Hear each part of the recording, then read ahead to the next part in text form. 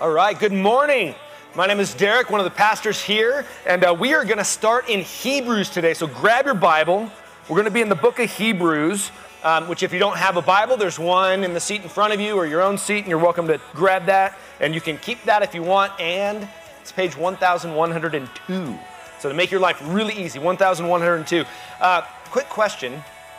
Any of you feel like life is a battle right now? Or maybe like a boxing match? You know, where I've never boxed, but I've seen Rocky. But you know, like there's swings coming at you, and sometimes there's like a combo punch, right? Like cancer diagnosis, ooh, and then job problems, right? Or my kid's being a kid, and so there's that, and then strep throat, just life or financial issues, relational, down the list. Or maybe it's more like a hurdle race. I love how Scripture uses these sports analogies. Actually, it uses boxing, and it talks about racing, and I think a hurdle race is good because they're not all bad things, right, in our life. Sometimes they're decisions we have to make. Sometimes, maybe you're a senior, you're going to go to college. Where am I going to go to school? Or decisions about a mate. Who should I date? Who should I marry? I mean, down this list. And those are hurdles, not maybe like a punch coming, but they keep coming, right? And if you've lived very long, you realize you might have some periods where you're kind of like just walking on the track, like everything's great, right? There's nothing happening right now, but pretty soon there's going to be another hurdle or another punch coming your way. That's just part of life. That's how it goes. That's why we're going to be looking at Hebrews. Because the great theme in Hebrews, and pay attention, this gives the whole series away, is endurance. The book of Hebrews is written to a group of believers, Christians, who were part of the Jewish community and were tempted to fall away, right? They were tempted to stop obeying.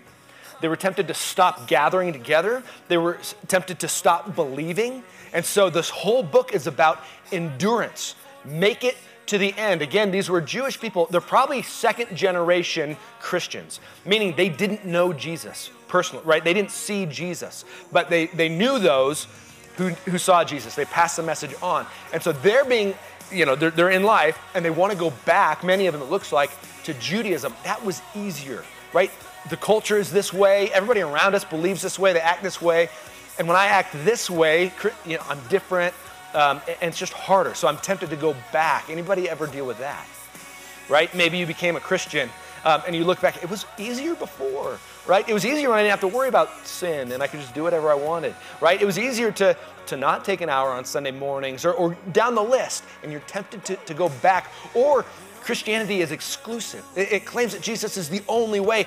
Well, I'm not comfortable telling other people that they're wrong. And so we're tempted to go back to the comfortable world of everybody believe what you want, right? There's no sin. It's just kind of easier. Well, this book is going to be great because it is deep, but it's also practical. If you're a geek, this is going to be great for you. Really, no, if you're one of those like, I want to go deep into Scripture, this is the book for you. If you're one of those that goes, I really want to know how my life can be better, this book is great for you. I mean, that's we're going to get deep in this, but here's, again, another theme we're going to see through the whole thing, which was on this video before. Jesus is more. Jesus is better. Jesus is greater. We're going to see that over and over, week after week, as we go through the book of Hebrews. Whatever it is, Jesus is more. Whatever other options there are, Jesus is better. Jesus is greater. So, turn to Hebrews chapter 1. We're going to cover the whole first chapter and see what God has to say. Let me pray. Father in heaven, we thank you for your word. We thank you for your grace and your patience with us. We ask, Holy Spirit, that you would stir our hearts to know what is true, to love you, to love others, and to walk in your way. God, you want great things for us. We trust you with that. We love you. In your name, amen. All right, Hebrews 1. First few verses. It says, long ago, at many times and in many ways, God spoke to our fathers by the prophets. But in these last days, he has spoken to us by his Son, whom he appointed the heir of all things, through whom he also created the world. He is the radiance of the glory of God and the exact imprint of his nature. And he upholds the universe by the word of his power. After making purification for sins, he sat down at the right hand of the Majesty on high, having become as much superior to angels as the name he has inherited is more excellent than theirs. Here's our first big point. We have a God who speaks. We have a God who speaks. This is a big deal, right? Maybe you've dealt with this in your life. I just want God to speak to me. I want to hear. We have a God who speaks, and he's been speaking since the beginning of creation. He wants to communicate who he is, his plan, some things about you, some things about, he is a God who communicates. And he begins here, it says, long ago at many times and in many ways, God spoke. So we have a God who speaks. But how did he speak before? It says he spoke through prophets. And we read the Old Testament and we see there were many prophets, right? There was Moses, Elijah, Jeremiah, there was quite a few, and that was God's method, right? He would take a human, give them a message and say, go tell my people, right? That's what he did. But now something has changed. It says in these last days, God has spoken through his son, meaning a change has happened. No longer is God speaking to people to carry this message, but through his son. Last days, here's just a little theology for you. Anytime the New Testament refers to last days, it's between when Jesus left the first time and when he comes back. So I know we all love to, are we in the last days? Oh, look at the signs of the times. Scripture is really clear. The whole time is the last days. And there's always signs of the times. Every single generation that's studied the book of Revelation, all that stuff, it's like, we're in the last times. Look, there's the Antichrist. The COVID is the mark of the beast. Maybe you heard that one. Every generation has it. So we are in the last days, right? And in these last days, he has spoken through the Son. Now let's look at the rest of this chapter. Verse 5. It says, for to which of the angels did God ever say, you are my son, today I have begotten you? Or again, I will be to him a father, and he shall be to me a son. And again, when he brings the firstborn into the world, he says, let all God's angels worship him. Of the angels, he says, he makes the angels winds, and his ministers a flame of fire. But of the Son, he says, your throne, O God, is forever and ever. The scepter of uprightness is the scepter of your kingdom. You have loved righteousness and hated wickedness. Therefore God, your God, has anointed you with the oil of gladness beyond your companions. And you, O Lord, laid the foundation of the earth in the beginning, and the heavens are the work of your hands. They will perish, but you remain. They will all wear out like a garment. Like a robe, you will roll them up. Like a garment, they will be changed. But you are the same, and your years have no end. And to which of the angels has he ever said, sit at my right hand until I make your enemies a footstool for your feet? Are they not all ministering spirits sent out to serve for the sake of those who are to inherit salvation? Holy mackerel. If you're anything like me, maybe you've read these before and just kind of skipped over. Like, what does this talk about all these angels and all this stuff? There's really one big point in all those verses. And it begins with the angels, their message was reliable. So a lot of these prophets, the way God spoke to the prophet, he would send an angel to meet with the prophet. Specifically, this is most likely referring to Moses. When Moses went up onto the mountain and received the law, God did speak with him directly, but much of the law was given through angels. And the point is, their message was reliable. The angels are ministering spirits sent from God for the sake of his people. And so they were trustworthy. But this whole section is Jesus is better than the angels. That's this whole thing. Most of that, your book, your Bible probably looks kind of weird the way it's all set up, because most of those are Old Testament quotes. Almost all of that section is from the Old Testament, because the writer of Hebrews is writing to Jewish people who accepted the Old Testament as scripture. And he said, I'm going to use your scripture, because it's also our scripture, by the way, to point to Jesus is better. Well, why all these angels? So a little history, the book of Malachi, the last book in the Old Testament, and then the book of Matthew, there's about 400 years between those two books. And we call those the silent period. I mean, God wasn't fully silent, but scripture wasn't written during that time. The Jewish faith changed a little bit during that time, some in very good ways, actually. The Pharisees get a bad rap in scripture, the priests get a bad rap, but yet the first church was built of a lot of Pharisees and a lot of priests that were converted. So there was good things that happened in the Jewish religion, but one of the things that happened in those 400 years was an emphasis on angels, right? That, looking for angels. And maybe we've had that in our generations, of angels. I'm looking for, my guardian angel, and did I meet him? So they had some of that. So his point is, yes, angels are great. They're reliable. They exist. Jesus is better, right? So why are we going to focus on this? Jesus is better. And his point is Jesus' message is better. Their message was true and reliable. Jesus' message is better. The old covenant was good, given by God through angels to Moses. It was good and had a purpose. Jesus' new covenant is better. That's going to be, we see this all throughout, right? But let's start at the beginning here, okay? So we're going to look at his message, but first we wanted to look at the messenger, right? Jesus. Why is Jesus better? Look at what he says about Jesus in all of this. Start at the beginning. Long ago, at many times and in many ways, God spoke to our fathers by the prophets. But in these last days, he has spoken to us by his Son, whom he appointed the heir of all things, through whom he also created the world. Where does the gospel start? Does the gospel start in the book of Matthew at Jesus' birth? The writer of Hebrews begins the gospel in Genesis 1, at creation. Our whole Bible is reliable. We need the whole thing. We can't understand the gospel in the New Testament without a good handle on the Old Testament. So the writer of Hebrews begins in Genesis, where it says, in the beginning, God. In the beginning, God created the heavens and the earth. And now he's saying, in the beginning, that one who created was the Son, Jesus. John 1:1 starts the same way, right? In the beginning was the Word, and the Word was with God, and the Word was God, pointing to Jesus as the Creator. And there's so many other things in here that he refers to, again, in the Old Testament, speaking about the Son. But here's what we need to grasp from all that first. Jesus is our eternal Creator God.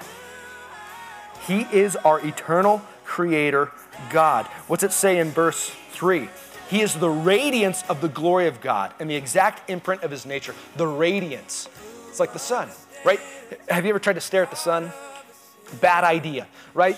But you can look to the side. You can see the radiance of the sun. It enlightens everything.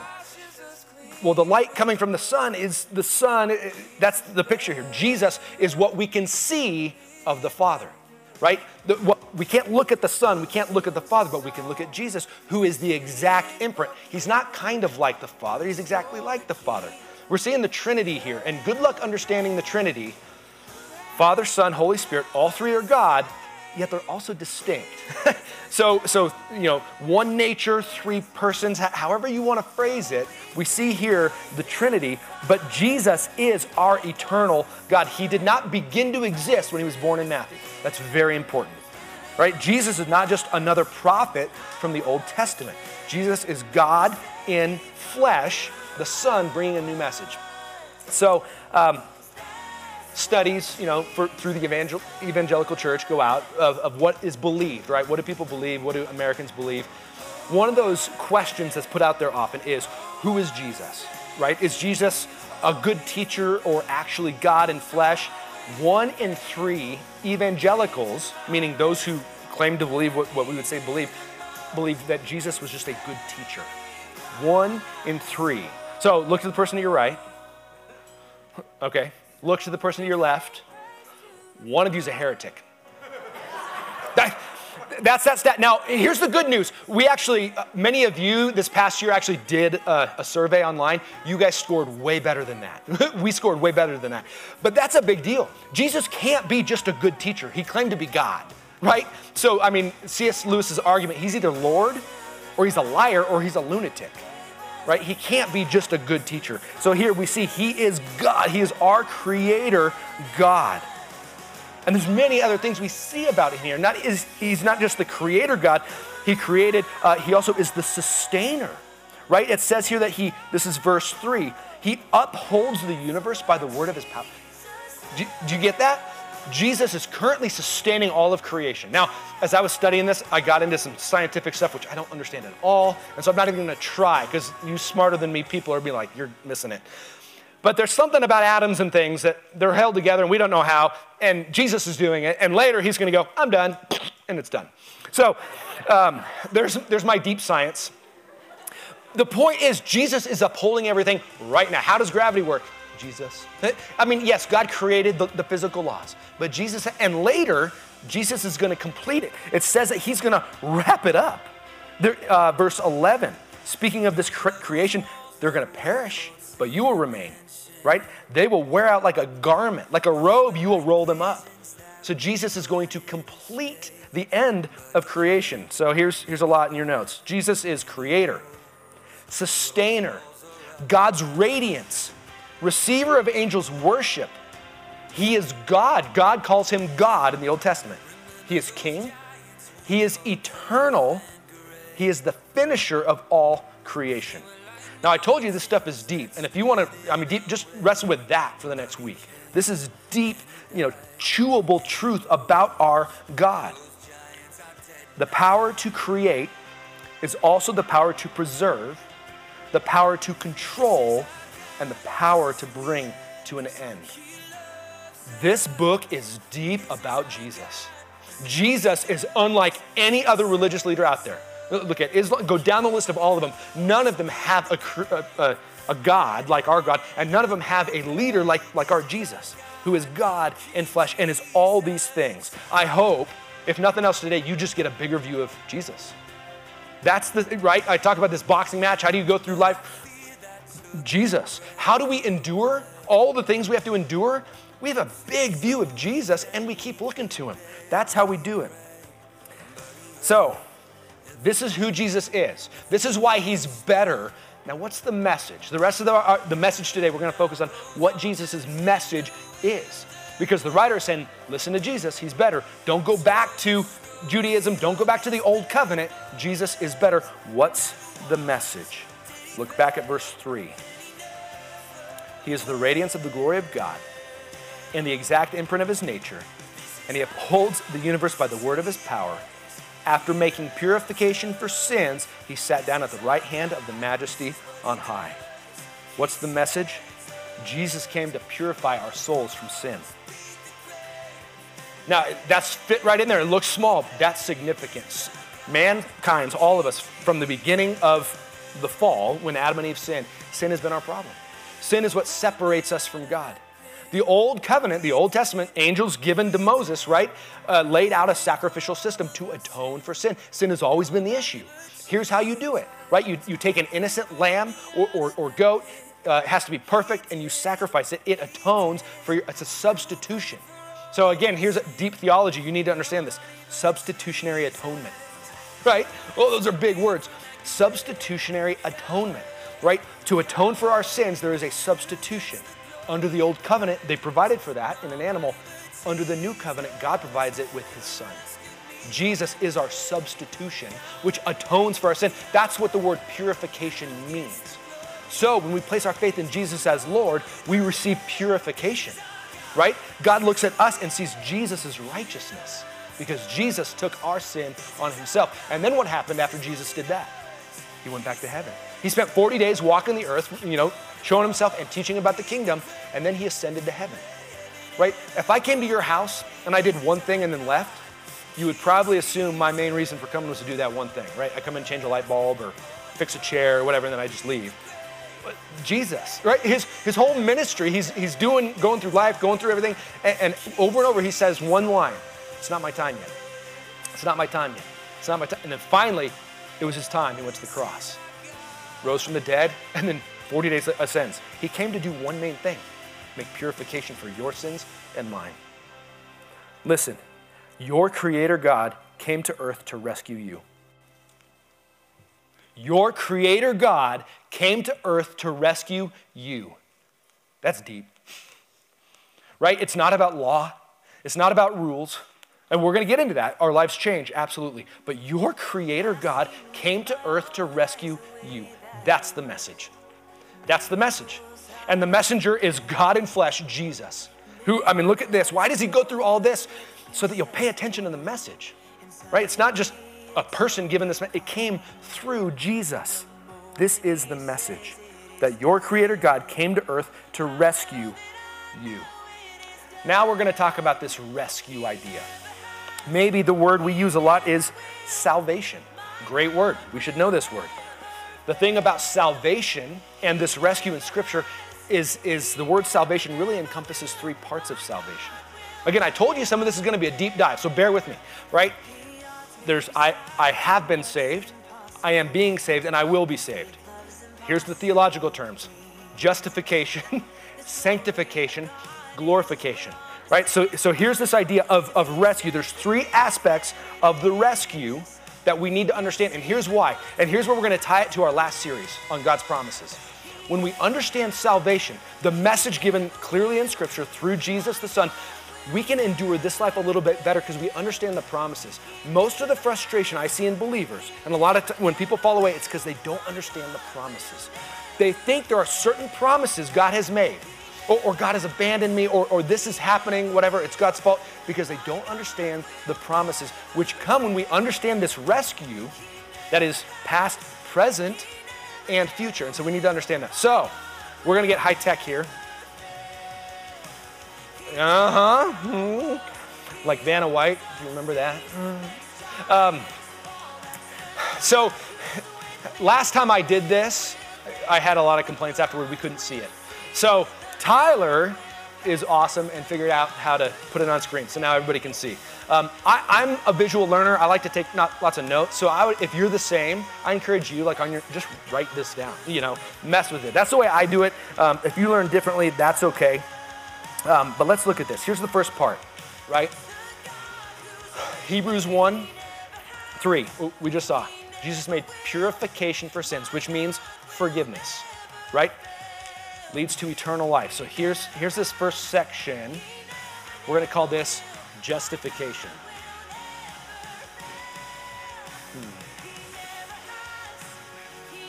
Yeah. If you notice, I didn't write the top part. This was Kim Alleman. Thank you, Kim. And this is why, but that word is justification, I promise. Okay? Justification. Past tense. I have been saved. Okay? Because Jesus died on the cross and he rose from the dead. I place my faith in him. I am justified. Here's something extremely important through all of the New Testament. You cannot lose your salvation, right? This is a promise. Okay, told you we're linking to our last series. This is the promise. The promise, 1 John 1:9. If you confess your sins, he is faithful and just to forgive our sins. That's the promise. Jesus made purification for our sins. That leads to eternal life. That's the promise. We can stand on that. We can bank on that. We can believe that. All right? Now, that leads to the next part. And we talk about this quite a bit here. Abundant life. And maybe you have life happening, right? Cancer, and while having treatment, somebody gets strep throat. Go down the list.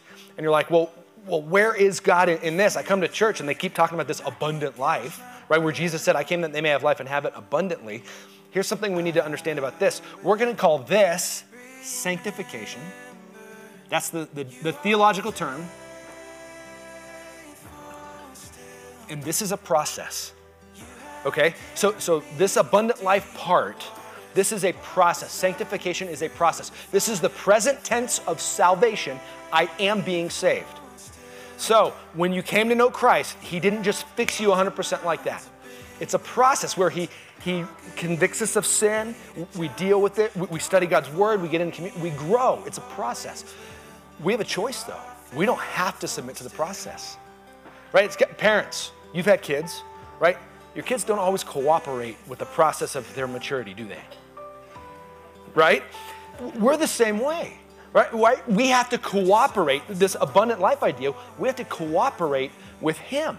Now, we said this is a promise. Here's the other word you need to get. We're going to call this, how do you spell probable? It's an A. Yeah, thank you. We've got a lot of educators in the room. I got to get this right. Amy, is that right? Yeah, okay. You think so? Oh my goodness. All right. This is probable. Here's what I mean by probable. This is what should happen in the regular life of a believer. Probably, you're right? We use it. What's going to happen? Probably. The Broncos are going to probably lose today. They're horrible, right? But with that, right? Probably. The abundant life for us is probable. When we participate the way God lays out, this is what should happen in us. Let me write it this way. And I don't like these words, but I think it fits. Better you now. Right? This is the better you now. Not the way we would think, right? I'm healthy, I'm wealthy, everything's going, that's not it. But the better you, I'm becoming more godly. There's less sin in my life, right? I'm more loving. I experience more joy and more peace. That's the abundant life, and that's why it's a better you now, right? Again, this is a process where we have to participate in. Now, let's go to this.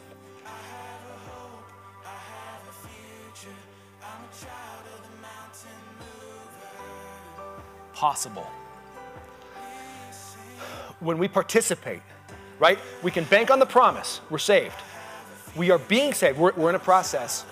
This becomes possible. This is where we live, right? We want God to rescue our marriage, right? We want God to rescue our kids. We want God to rescue our job, right? Our money, right? All these things. We want God to do things. We want those things to thrive. Our emotions. Maybe you're one of those. You struggle with your emotions. God, I stress. I'm anxious over these things, and I know I shouldn't be, so I'm anxious about being anxious, right? Maybe you struggle with emotions, health, society, right? You look out, oh my goodness, why isn't God working in our culture? Everything's going to pot, go down the list. These things are possible. These are not promised. This is why we struggle in this life. When we think this is the promise, it's not the promise. It is possible. Because guess what? That part, there's a lot of moving parts. In fact, most of those are going to involve other people. And God has given everybody free will. And because of this idea of free will and sin that is still present, again, there's more words we could get into, right? That God dealt with the penalty of sin. But here he's dealing with the power of sin in our lives, right? Bringing the power of sin less. But the presence is still here because we're still in these bodies. And so here he's dealing with the presence of sin, or the power, helping the power go down. And then as we get better, guess what? These things in general are more possible, right? Marriage, we have to participate. When my wife doesn't participate, it doesn't go very well. When I don't participate, right? There's two people, both, right? We both need to pursue Christ, abide in him, right? And that gets better. It absolutely does. Here, abundant life, we could throw another word in there, abide. That's where we're learning to abide, to lean on Jesus day in and day out. He changes us, and those things are possible, but those things are not promised. In fact, you can do it all right, and that, maybe they don't land the way you want. We should pray they should. We should pray for God to rescue our kids, right? We should pray for God to give us the job that is fulfilling, where we can make a difference. I mean, we should pray for all those things. You struggle emotionally?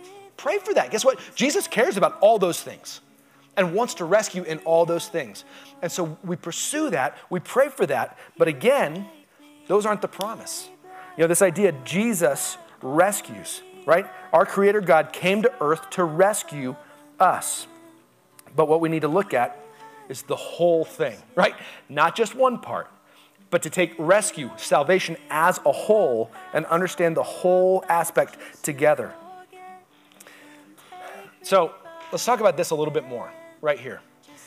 This is the part where we can use the word faith, trust. Trust that our Creator God who came to rescue us knows more than us. Trust, faith that our Creator God who came to rescue us cares about us and loves us. You parents, your 10-year-old comes home. Dad, I want a smartphone. Smart dad goes, no. Oh, you're a bad dad. No, I just know more than you, right? And I have your good in mind, right? Or my son Brendan, he's 24 now, right? When he was younger, we made him do things. Water skiing was one of those. We're like, hey, you can't come out until you actually get up, right? We made him do stuff like that. We'd bribe or cajole, you'll get a donut, down the list. His truck had to be fixed. Well, I'm not good at that stuff, but we had a friend who is. He came over and we kind of made him help, right? No, you're going to learn how to, oh, but I'm all greasy. Yep. But you want to drive, you need to learn. Well, during those periods at times, Dad, you're a bad dad, right? I know I don't want to do this. Later, he grows up, he goes to college, doesn't have a lot of money. I got to fix my car. Well, it needs brakes. Yeah, how much does that cost? They're going to charge $600. I'm so glad you made me do stuff. He went and bought the tools and fixed his own brakes, right? Later, he looks back, oh, Mom, Dad, you did know good, right? You knew better. And when they're younger, our message is trust us. We know better. Or we have your best interest in mind. Just trust us. Our God the Father is saying the same thing. When these things aren't going well, and we're whining, God, what are you doing? Where did I'm working hard for you and you've abandoned me. He's saying, trust me. Trust me. Again, stand on this promise and engage in the probable, right? And do the things to help you abide, to help you grow, to do those things, and then trust me with the rest. And let me add one more promise, eternity. This is part of the promise also. How can we endure? I told you the book of Hebrews is about endurance. One of the best ways we can endure while we struggle with all of this is there's that promise, which is linked to this promise. Because Jesus died, he rose from the dead, we can be saved, eternal life, sealed, done, not based on you. Which means this part too, here's the theological term, glorification. God's rescue, that's an O. Man. All right. Most of my life I've typed. Bear with me. Glorification. Jesus rescues, I will be saved. Later, the presence of sin will be gone. When Jesus returns, we get new bodies. Eternity, heaven, that's not spiritually floating on clouds. It is physical bodies on a new heaven and a new earth, but all of the curses removed. This is why we need to understand all of the Bible. In the beginning, God created, and after he created each thing, he said, this is good, this is good, this is good.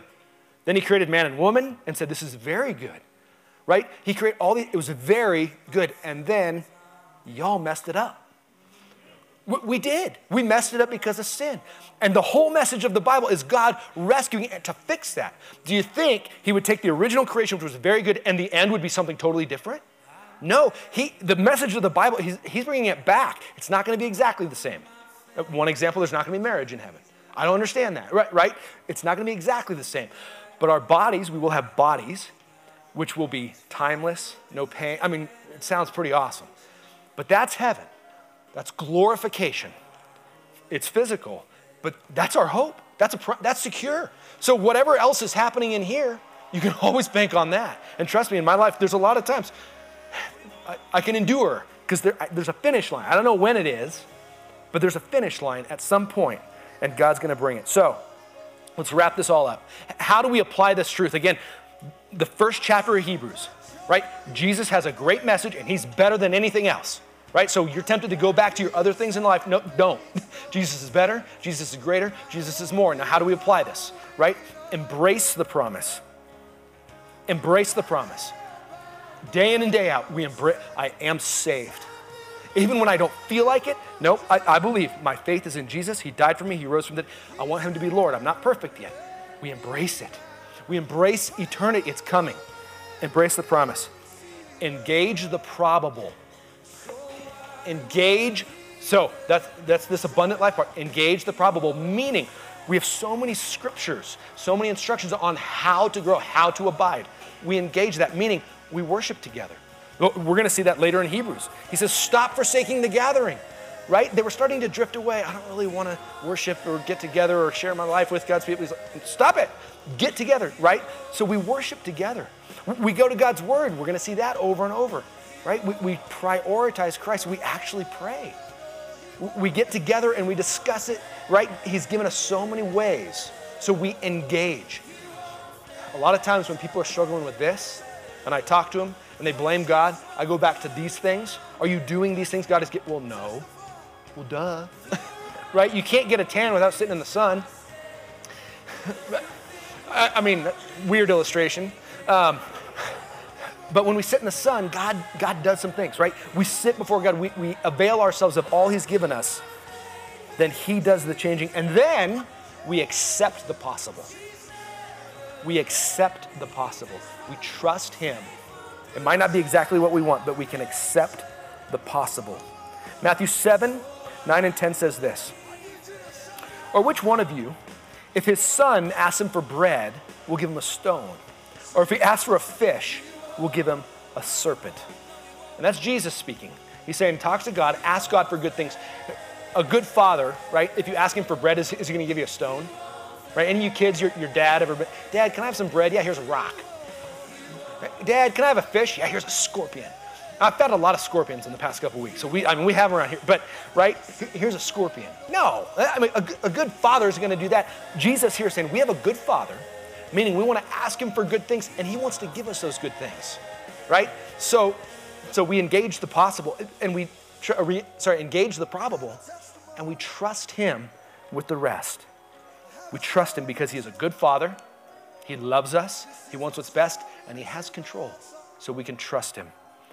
So as we wrap up, accept the promise, engage the probable, accept the possible. How do I know he's a good God? Because our Creator God came to earth to rescue you. Let's pray. Lord Jesus Christ, we love you. God, I thank you just for this truth we see in Hebrews and throughout the New Testament, that Jesus, you are our Creator God. Jesus, you came to earth to rescue us. And God, I do thank you that in Scripture we see that rescue has different parts, right? There's the I was rescued, I am being rescued, and I will be rescued. God, that right now we're in process. And because we're still in process, and we still have the presence of sin in our lives, God, we're gonna struggle with some of these things. Thank you for having patience with us. God, I do ask in this room that if there's any of us who really need to kind of engage in that probable, we need to do some things to experience you, right? We need to avail ourselves of opportunities to abide in you. I pray that we would do that. We would do that. And then we would have the faith, we would accept what comes of that. We can trust you with it. God, we love you. We want to glorify you. In your name, amen. So as we continue to worship, I'm going to come here in the back, and if you need prayer for anything, come talk to me. Maybe you see this, and the first